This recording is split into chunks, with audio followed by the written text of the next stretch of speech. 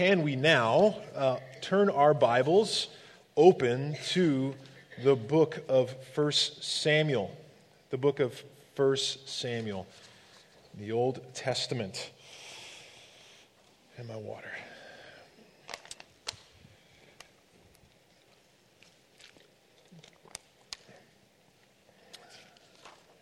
Hopefully you're there. Well, leadership is an inescapable necessity. We must have leaders. Would this be in your neighborhood's housing association board, which I served on mine? It was a very interesting experience. God's grace to you if you were on one of those. Football team, a school, a business, nonprofit, politics, a country, even in our homes. There is a context, every one of those contexts demands some presence or form of leadership to guide, to set direction. We've all seen and encountered good leadership and that of bad leadership, the fruitfulness and stability of good, and all kinds of chaos and anarchy when it's wrong or absent. And we as a nation are certainly in a challenging time regarding leadership. Life around us demands that there's leadership in some capacity, and I think it's true. I think it'd be true to say that each of us, written on our hearts, is a desire to be led. That, in a sense, that we need and we want a leader. I think we could use the word influence. There's a longing for us to have that upon our hearts. You don't need to look far from something like TikTok, and the influencers are making huge money on selling and hawking strange products. Influence, some sort of a leadership that garners our attention. So we need to ask, what kind of leader has our attention? Who do we follow? What kind of leader do our hearts tend to gravitate towards? How about the character of those leaders, the direction of where that leader is leading? Because we certainly will become like those who we follow. So we come to a new series this morning on this ancient book of 1 Samuel. And it records the history of what happened with three main characters: Samuel, King Saul, and King David. And it's chronicling this pivotal time in Israel's history when they moved from the time of judges, which you're going to mention more in a moment, to a monarchy. And I'm really excited for us to dive into this book. It's a big book. There's going to be a lot to cover. There's a ton of very well-known stories in here, like David and Goliath, and Jonathan and David and Bathsheba, the rise and fall of Saul, and the rise and the decay of even David's leadership and kingship.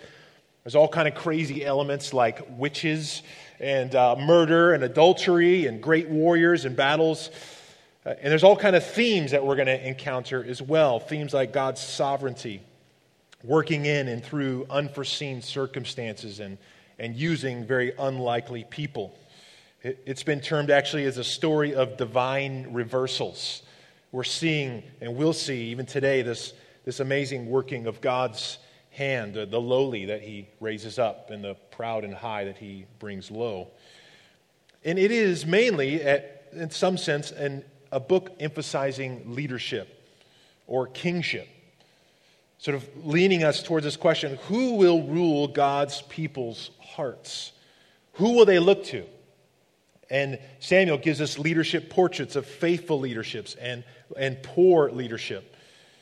And as we will see, Israel is in a serious leadership crisis in this moment in their history. And this is nothing new. From the beginning, even at the very beginning, Adam and Eve wrestled and then rejected the kingship of the king in the garden. Israel struggled in their history, and we today, there's this reality. Who will we follow? What kind of person or leader or king will capture our hearts, and what will we do about that? What kind of people will we become as we follow that leader or king? So, Samuel is going to guide us into a place to look into our hearts to be captured by God the King. And the one who oversees all history, that provides a way to bring a wayward people under his good and glorious kingdom and rule, and ultimately through the sacrificial provision of his Son, King Jesus. And so the book of Samuel is going to get to those realities, and it's going to help us ask those questions of what kind of leader or king will we set our trust on. And so maybe even a subtitle for our series will be In Search of a King. In Search of a King. What kind of king, truer, better king, will have our hearts? Now I want to kind of front load before we get to our text just some background, just to kind of give us some foundation. Regarding our series and our planning, I've been really helped by numerous commentaries so far. One is by Dale Ralph Davis, and we have copies of this commentary. It's a very accessible commentary, and he's wonderful to read. And so I encourage you to, if you want to just kind of dig a little bit more, to just grab one of these on your way out.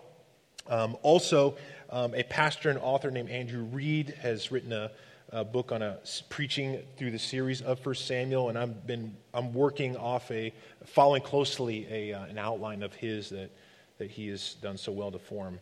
And so we plan to be in this book through probably the spring of next year, with breaks here and there, slower at some parts in what we cover and jumping over wider chunks, because there's a lot to cover. 1 Samuel contains 21 chapters, and then 2 Samuel includes a big chunk as well, which gets us to about 55 chapters total that we need to cover. The Hebrew Bible has this as one book. It's called Samuel. We likely broke this up to just because of its length. A few details that we're not sure when it was written. That's unknown, as well as we don't know the authorship of it. So it's titled Samuel, but Samuel actually dies within the history of 1 Samuel. But 1 Chronicles 29:29 notes that Samuel, along with Gad and Nathan, recorded the acts of King David. So it's likely that Samuel, some of his writings were compiled with others to form what we have here. And so 1 Samuel is very important in the time of Israel's history, moving from this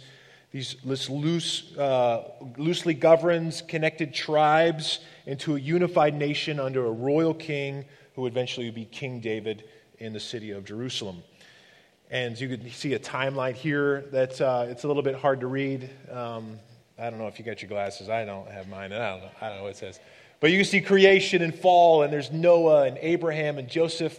There's the Exodus out of Egypt, and Israel reaches the promised land, and they are there for a series of time, and then we unfold into this time of King David before the kingdoms are divided, and this is where we land in the history of 1 Samuel. And as we know, when we look at the Bible, there are all types of literature, of genres. We've been in poetry in the summer with Psalms, and 1 Samuel is primarily narrative, meaning it's story. It also contains poetry. Actually, poetry bookends 1 Samuel and the very end of 2 Samuel. And yet, though it's narrative or story, it is theology, meaning it reveals and teaches us about God and how his people should know him and follow his ways. As you can see kind of in our timeline, it's flowing from this time after the Israel moved into the Promised Land. In our Bibles, Ruth is right before 1 Samuel. In the Hebrew Bible, the book of Judges is right before Samuel. So what happened in this Judges period? Well, Judges was a period about 200 years from Joshua leading Israel into the Promised Land, and then Israel starts experiencing all sorts of tumult. This vicious cycle, if you were familiar with Judges, of everything going well with Israel, they're doing great, and then they fall away and reject God, and then God sends punishments and uses other nations to oppress them, and then they cry out, and God has mercy on them, and he sends a deliverer to kind of set them free.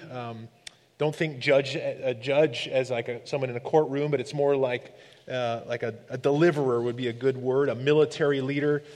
And Israel turns back to the Lord, and there's peace for a while, and then it starts all over again. And then it just slowly sort of spirals, and it gets worse and worse and worse through Judges, and they're cutting up bodies and sending them around the nation. It's really ugly and bad.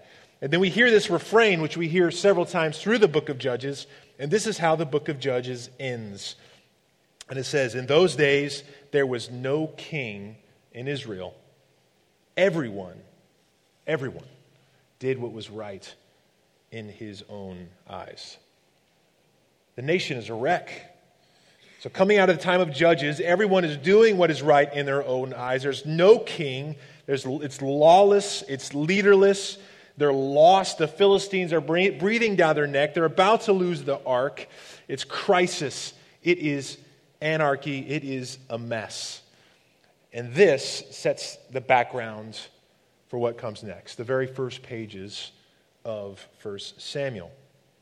And what begins with a story of a family in sort of a nobody town, what seems to be like some ordinary nobody folks, and a woman found in weakness and pain, and yet God is at work.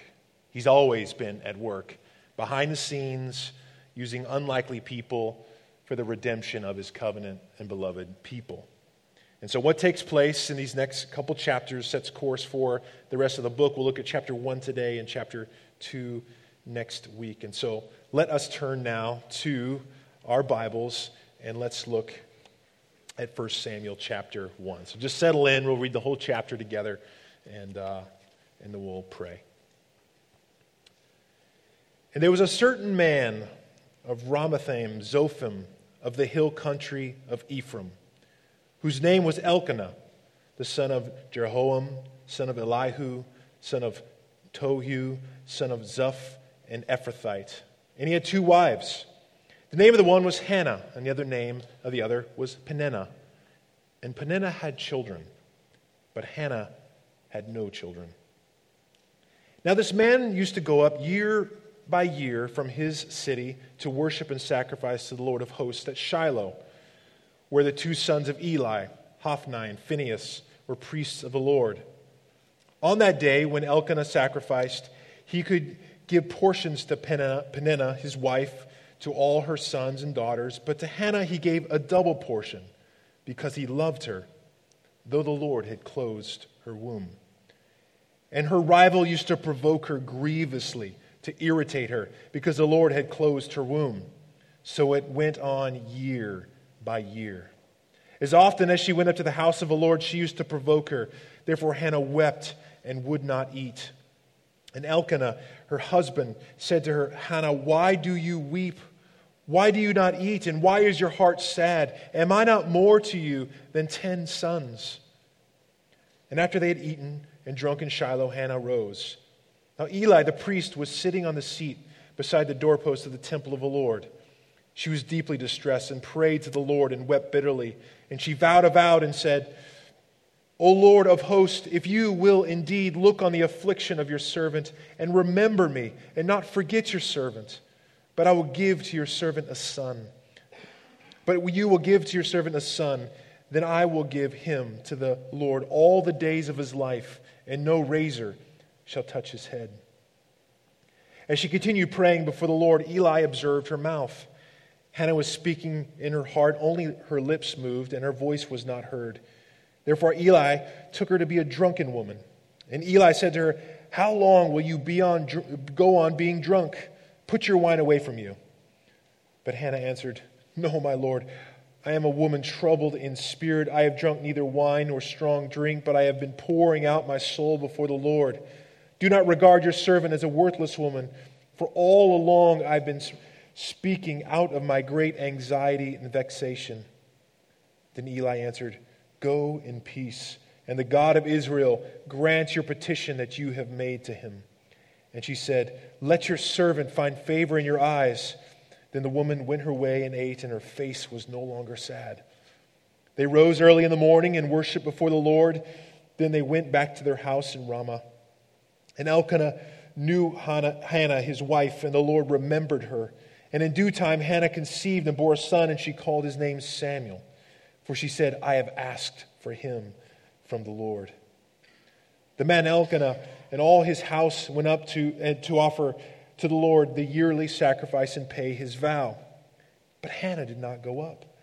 For she said to her husband, as soon as the child is weaned, I will bring him, so that he may appear in the presence of the Lord and dwell there forever.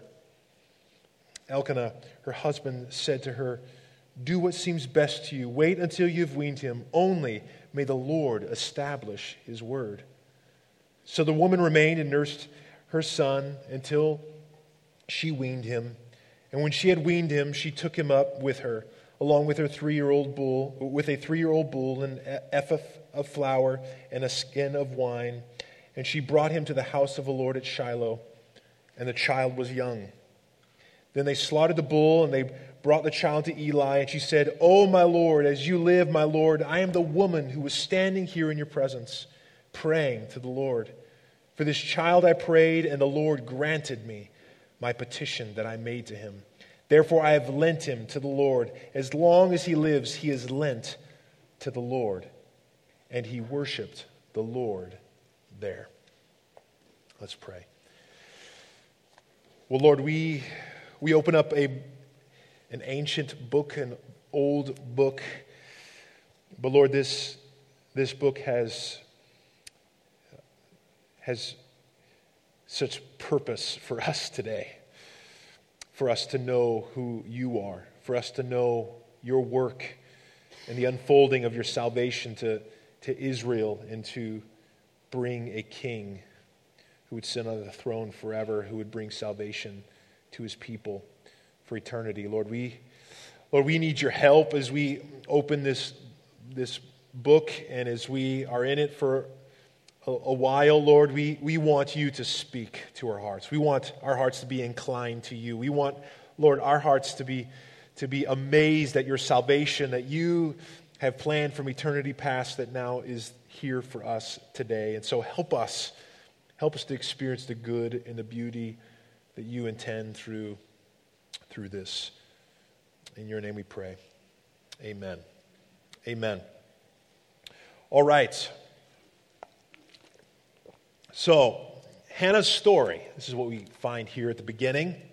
And as with any story, we begin with a setting. Verses 1 through 3 gives us that. Some characters, a place, a situation. We are told that there's a certain man, and his name is Elkanah. This interesting about this man is really how uninteresting these people are. They're kind of a nobody people in sort of an obscure, unknown place in town. And we're told that this man has some lineage for folks that we don't really know who they are, but as they work backwards, there's this great-great-grandfather who was an Ephrathite, possibly with a connection to where he was from, Bethlehem of Ephrathah. Put a pin in that, right? Maybe it rang some bells as you heard that name. And it's possibly he may be well-to-do. He's able to support 2 wives, and we're given their names, Hannah and Peninnah. And the story tips us off towards the conflict here. Peninnah had children, and Hannah had no children. So with our setting sort of in place, we come to 4 scenes that we're going to work through in our story today. And scene 1 gives us a little background to Hannah's pain. And the first scene offers us some background to this annual feast that they travel up to, and they worship in Shiloh. Shiloh was this place where some permanent form of a tabernacle temple was, where Israel would go for worship. And it was there that the priest Eli and his 2 sons, Hophni and Phinehas, were. And we're going to hear about them very soon. Things are not good there with those guys. But Elkanah, is a faithful worshiper. In contrast, we feel that the seriousness of his commitment to Yahweh. Year after year, he comes faithfully to worship, to sacrifice, to Yahweh, the Lord of hosts. His commitment is to his family, his provision, his care for all of his family and all of his children, in a particular way to Hannah. We're told he loves this woman, a woman in crisis, in a land of crisis. Hannah is childless. This is serious, and if you are here and you maybe know of somebody, or this has impacted you, infertility comes with great pain. Then, as it does now, a place of confusion, of sorrow, a fight for faith, of questions of why. So we imagine, we can taste that, we know that is real here, and we can see the intensity of this for a woman then, and particularly for an Israelite woman. An Israelite who would know that Deuteronomy speaks of God's promised blessing for God's people as they're in the land, the promised land. Deuteronomy 7 says that while they're in the land, there will be blessing, the blessing of the fruit of the womb. So what is this an indicator of? A curse to not be able to conceive? And even earlier than that, we have the garden, that there's a promise of the seed of woman that would come and descendants from Eve, an offspring that is vital, that would bring a serpent crusher to Abraham, to a promised child that would bring a blessing to all of the world, and on and on. There is a reality to being able to conceive and have children that's connected to a blessing. And for a woman in these days, this is a connection to social status, to provision, to power, all linked to fertility. And you have to understand, this isn't a reality of there's no Minneapolis children's clinics with our experience of amazing medical advances and ultrasounds and interventions.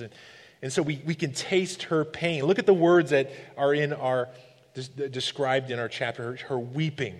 She's deeply distressed. There's literally a bitterness of soul, anxiety, vexation. And it's coming from all kinds of sides. Her social status, her barrenness as a Hebrew woman, and then from her very own home, her family, from Peninnah. So in contrast to Hannah's barrenness, we have Peninnah she's got a buttload of children. Source of pain, continually.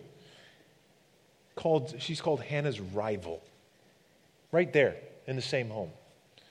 Taunting, provoking, year after year after year. Commentator Ralph Davis, I mentioned him in his book, he imagines her mocking Hannah in some backhanded way in a conversation. Fictional, it kind of goes like this. Now, do all you children have your food? Dear me, there are so many of you, it's so hard to keep track. The child asks, Mommy, Miss Hannah doesn't have any children. What did you say, dear? I said, Miss Hannah doesn't have any children. Miss Hannah? Oh, yes, that's right. She doesn't have any children. Doesn't she want children? Oh, yes, she wants children very, very much. Wouldn't you say so, Hannah? Don't you wish you had children too? But doesn't Daddy want Miss Hannah to have kids? Oh, certainly he does. But Miss Hannah keeps disappointing him. She just can't have kids.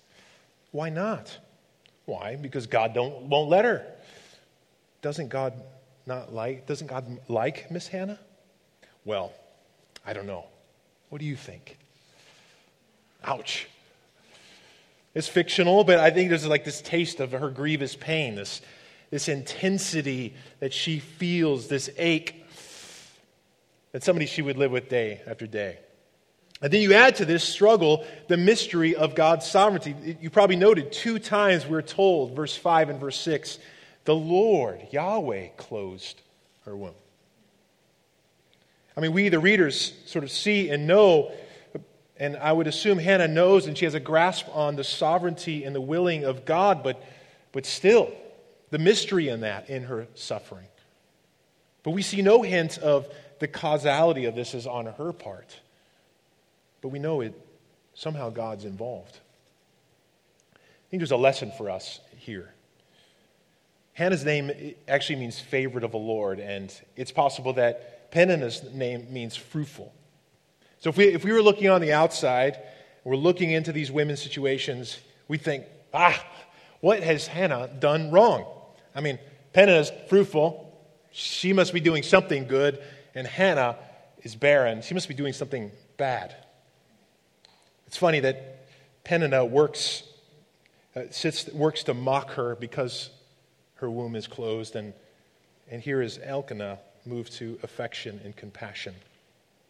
Saints, we must be careful when we observe in our limited, mortal, earthly, small perspectives of fruitfulness in someone's life and maybe barrenness in someone else's to try to come up with our own judgments of why those are happening. We could be way off. We need wisdom. We need careful discernment, and we need love in that. So the scene comes to an end. Kind husband didn't let the closed womb of his wife hinder his love. He's actually moved towards her in affection, and Hannah could only weep. But she also moves towards God in faith in her suffering. Scene 2. We are now in Shiloh. Remember, Shiloh, this is the place of worship. It is where the Ark of the Covenant was. This was the center at this time of religious worship. And Eli and his 2 sons are there overseeing priestly duties. At least they were supposed to. And there's one evening where she rises from dinner, she goes to the temple, and she's weeping, and she is praying. And we get to hear her prayer, even though there's nothing heard. It's from her heart.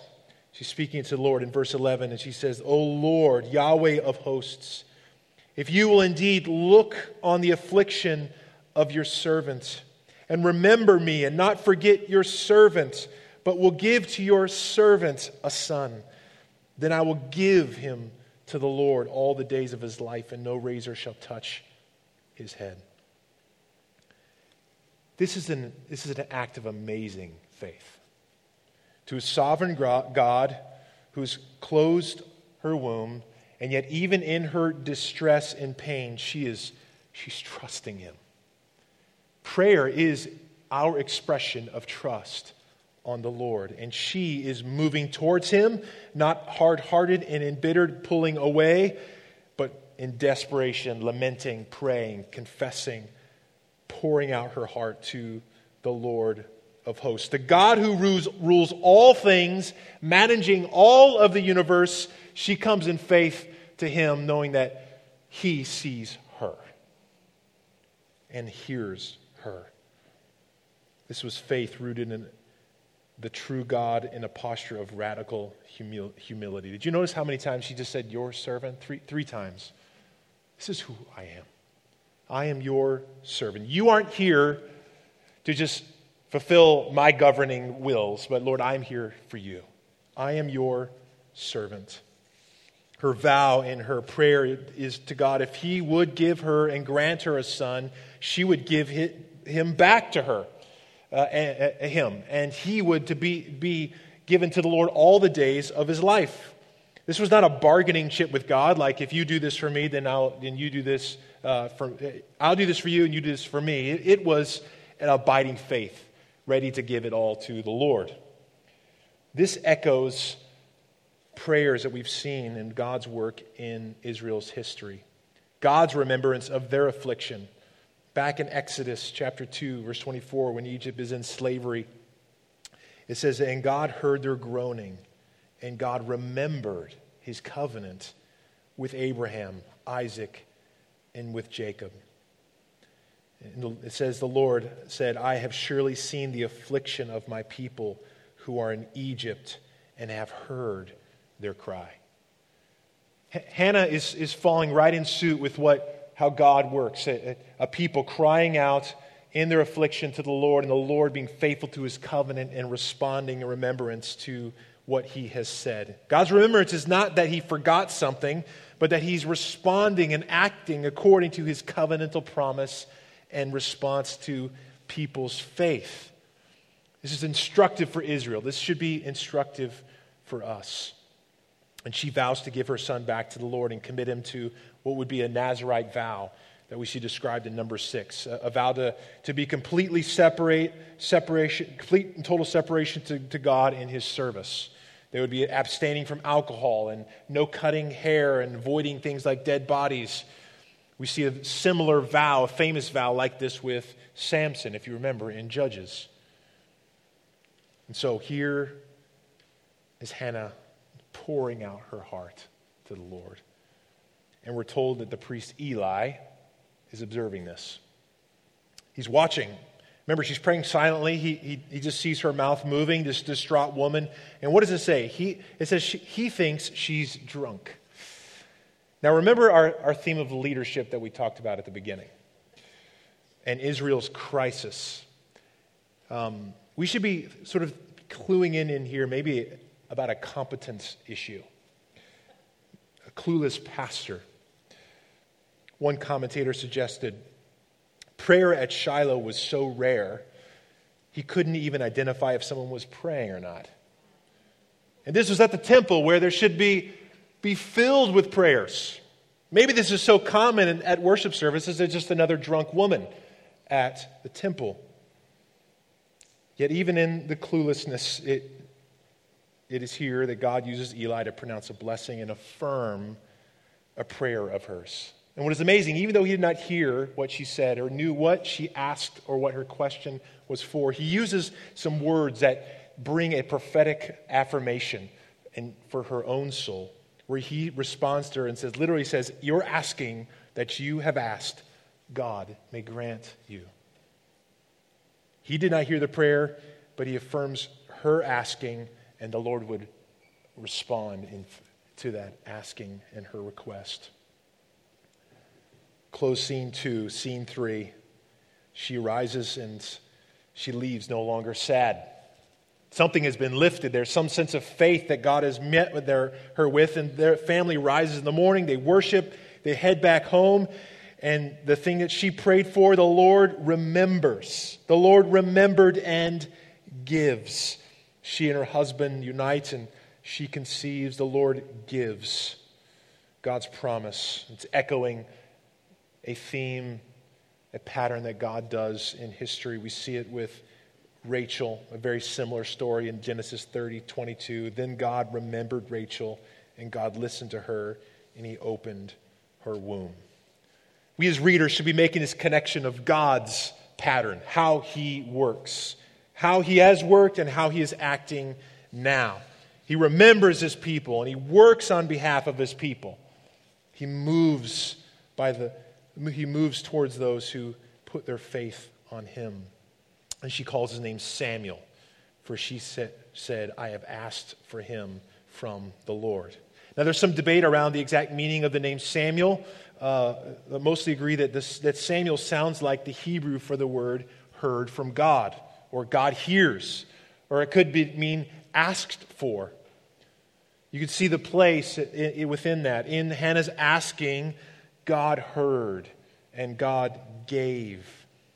And Samuel, the prophet, would grow up and be the one who represents God, leading, judging as a prophet for God, the one who hears the prayers of his people, and the God who speaks to his people as his people are to hear by faith.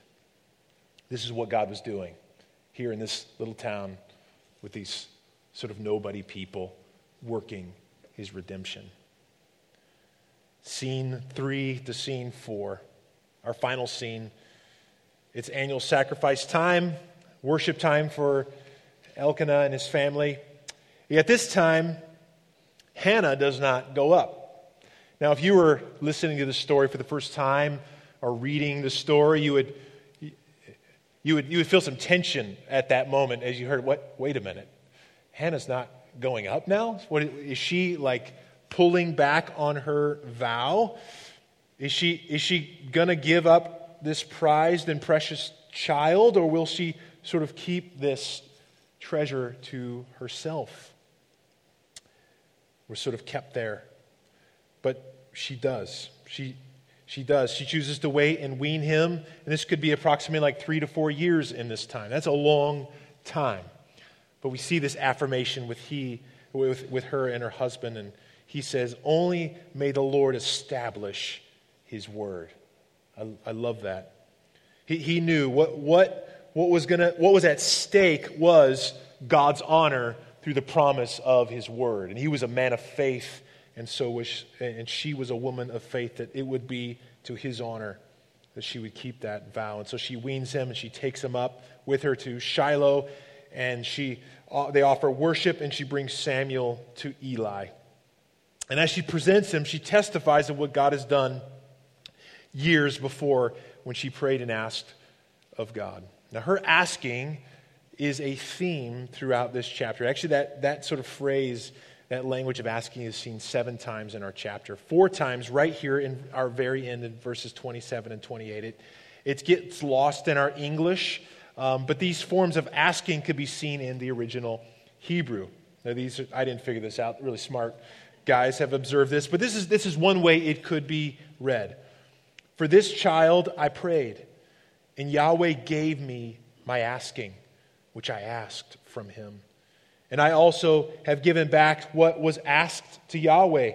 All the days he lives, he is the one that is asked for Yahweh. And he, Samuel, worshipped the Lord there. Here is the prophet Samuel worshiping now the Lord, this young boy. See, Samuel would bring God's prophetic word, his word being fulfilled to Israel. Samuel is now being sort of linked to, as anybody would see his name or hear from him, being linked to this place of faith and dependence upon Yahweh. What Yahweh has done, what Yahweh has granted, and what Yahweh has done through the faith and the asking of God's people. And notice the movement and the progress of our story from home to Shiloh and home to Shiloh. We should connect this place of worship, of God's presence, and see God's intervening into God's people comes by faith, moving towards Him in faith, in trust. So, kind of zooming out, what is Israel as they read this text, original text? What could they have seen? What were they to see? We must see there's more going on than just sort of a lowly, barren woman in sort of a nobody town. God was working His sovereign, powerful salvation for His people that didn't deserve it.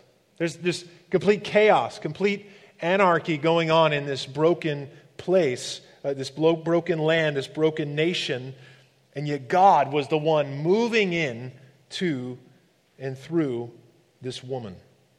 God the King was coming to save them using an unlikely person, and by that woman giving of herself, God was going to be giving of Himself and showing us through her what humble, dependent faith should look like by a people. See, Israel was running around independent of God, and this woman was displaying radical dependence to cry out in faith and ask and then give back to God her all. This is what God's people should do. Crying out in faith, asking and trusting in Him, willing to give their all to Him.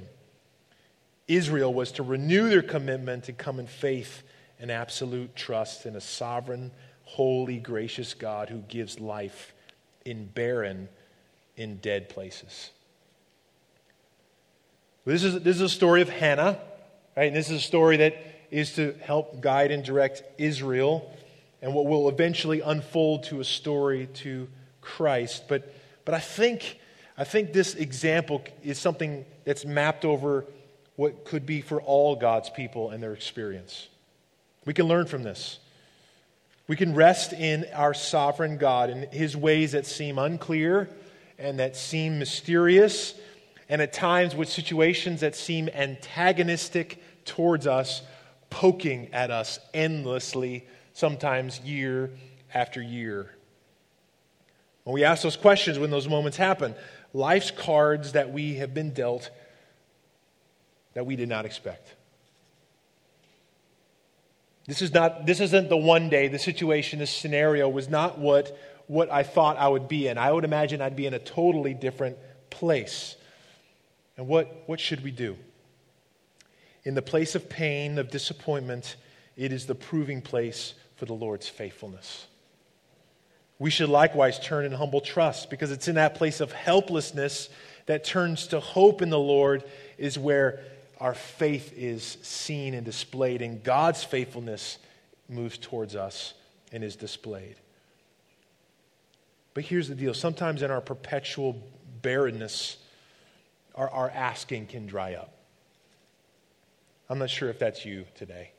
It just seems like your asking has grown limited, or maybe is non-existent.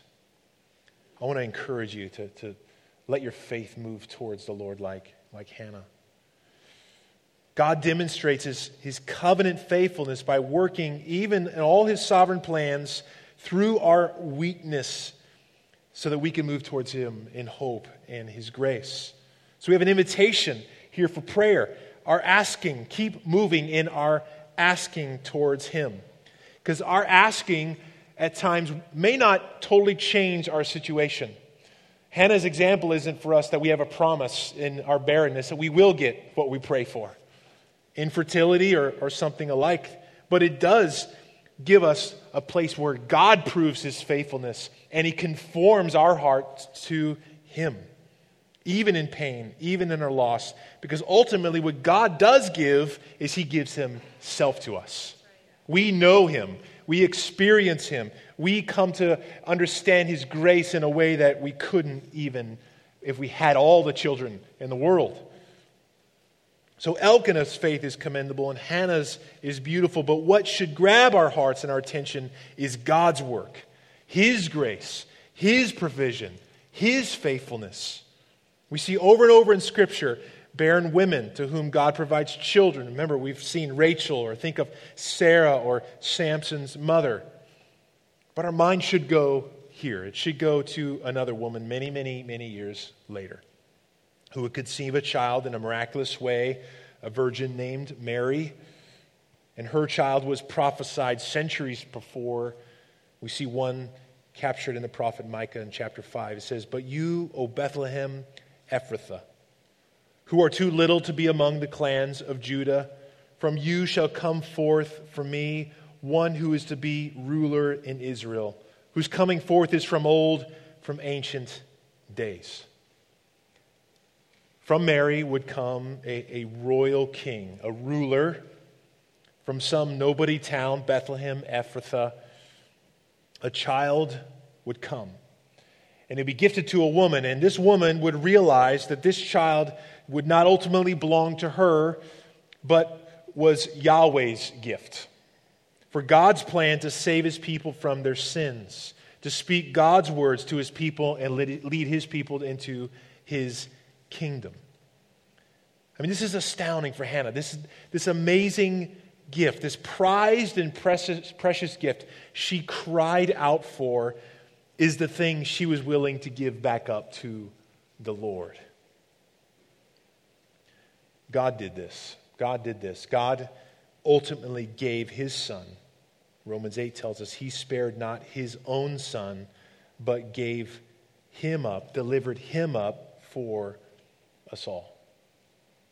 The Father so loved in such a way that he gave his son, that whoever would trust on his son, believe on his son and what he did in his life, death, and resurrection, would not perish but have eternal joy with him in his kingdom.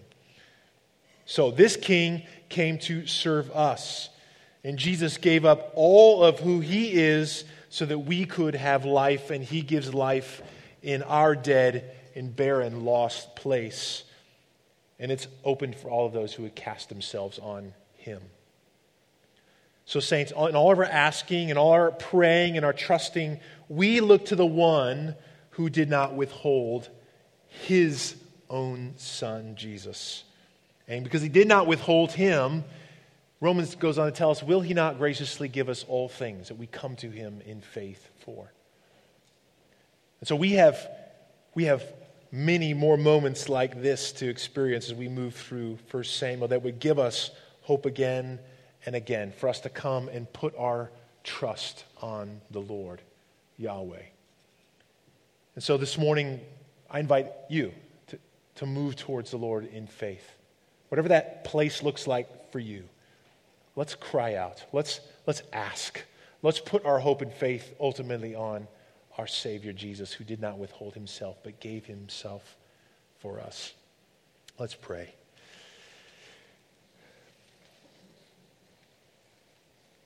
Jesus, it's amazing to look at a text, a story that Embedded in this story is history, but embedded in this story is truth, is